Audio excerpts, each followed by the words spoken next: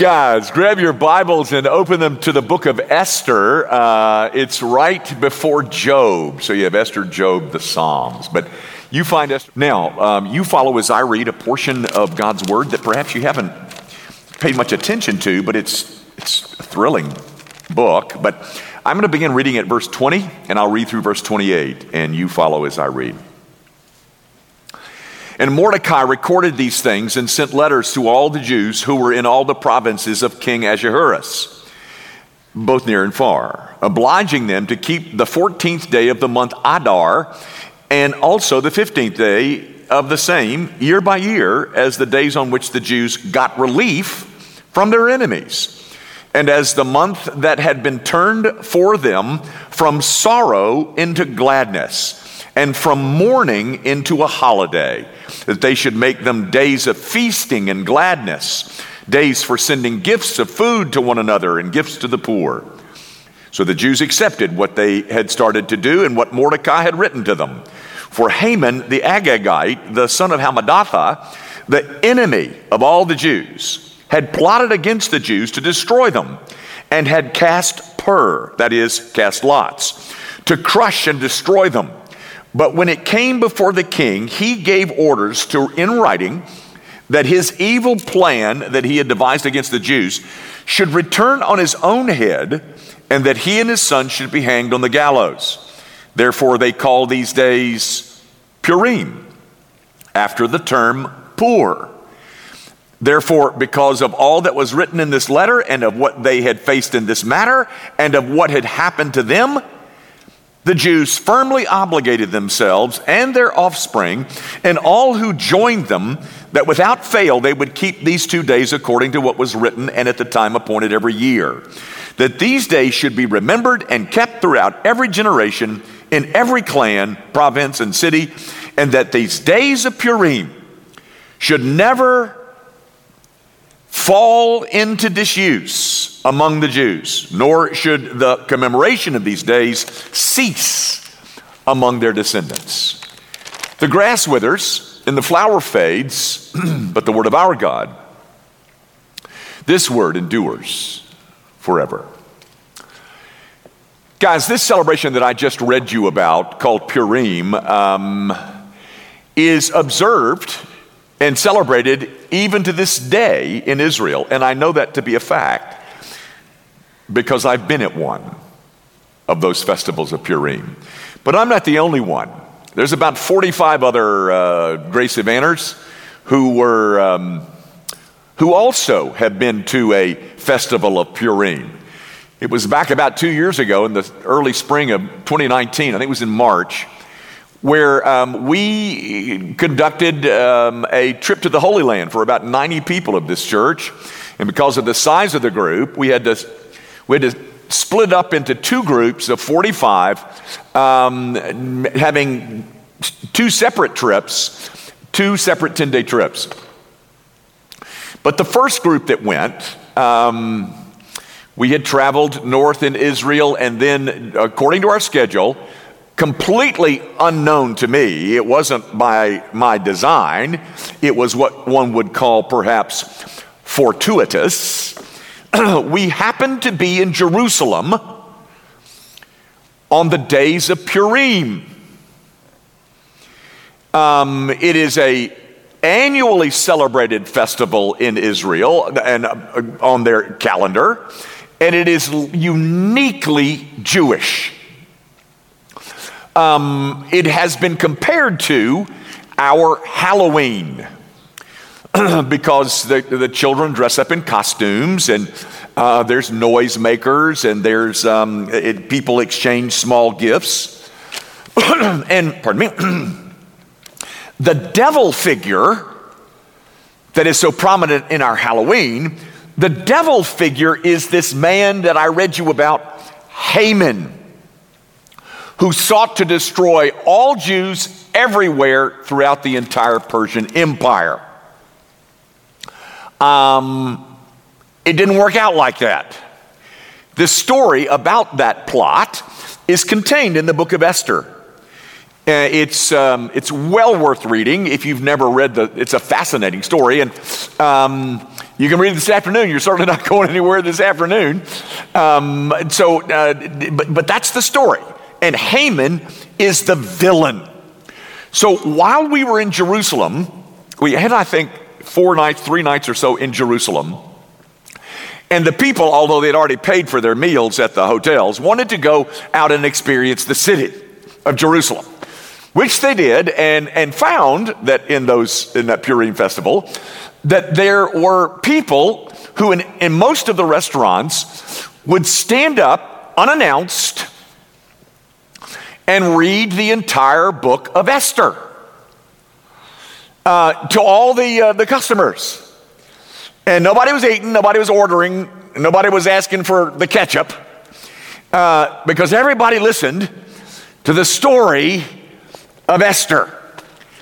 And every time the name of Haman was mentioned, the audience would hiss and boo. And every time that the name of Mordecai was mentioned, everyone would cheer. It was really fun. Anyway, gang, that name, Purim, for that festival, means lots, L-O-T-S. It's a Persian word, and the festival is named Purim because the Lord controlled the lots. You see, in chapter 3 of this story, Haman had rolled the lots, like dice. Like we say dice and die. Well, Pur is the singular, Purim is the plural. But Haman had rolled the dice to try and discover what was the best time to launch his evil and wicked plot. He was seeking guidance from the gods. He wanted to know when was the best time to try and destroy Israel. But God intervened. And instead of Haman destroying Israel, Israel ended up destroying Haman, and all of his sons were hanged on the very gallows that he himself, Haman, had built. Because you see, it is the Lord God who rules over all the events of history for the good of his people, for the deliverance of his people. And though Israel, living in exile, was surrounded by her enemies, the Lord directed the lots so that they would come up for Israel, not against Israel. So these 2 days, which were supposed to be the 2 days that Haman had determined to launch his plot, those 2 days that were intended to be the destruction of Israel became a victory celebration. Israel's mourning was turned into dancing. Her fasting was turned into feasting. It was a day when a death sentence that was a part of this plan hatched by Haman, that the death sentence for Israel had been overturned. And God had taken this entire situation and turned it upside down. Death had come and gone, and Israel still was alive. And it was her enemies that were destroyed. It is a reversal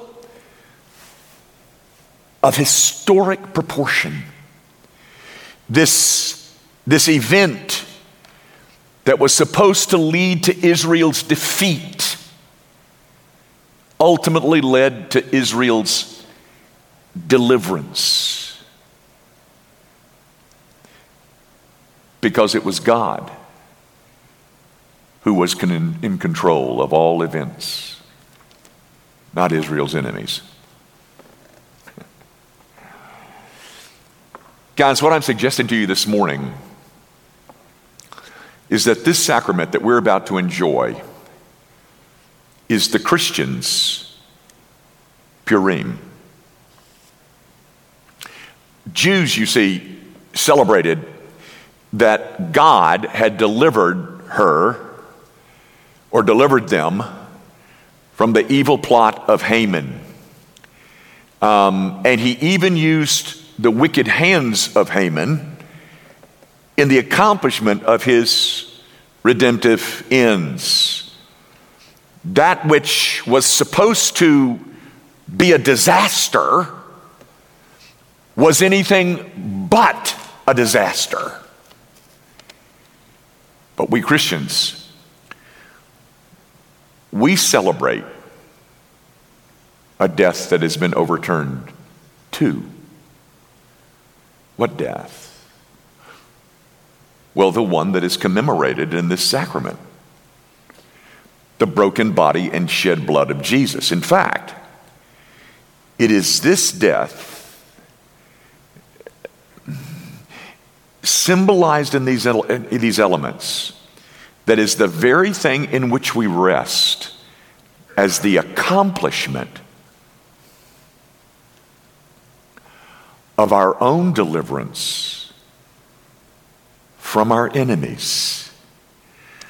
Those who put him to death thought that they had brought an end to all of this business about a Savior, when in fact, what they had accomplished is the deliverance of God's people once again.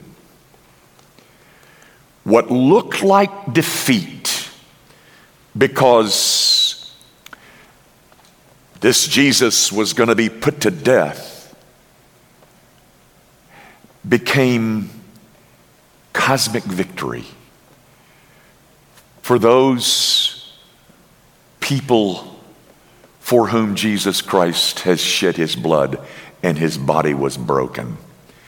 The God of the lots has acted on behalf of his people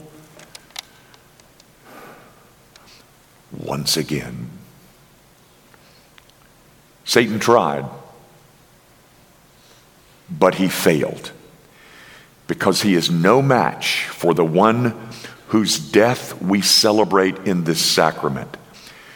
Satan sought to destroy, thinking that killing the Savior would put an end to it, when what it did was accomplish redemption for people like us. Let the celebration begin. Let's pray. Our Father, would you remind us of all that has been accomplished in the death and sufferings of our Savior?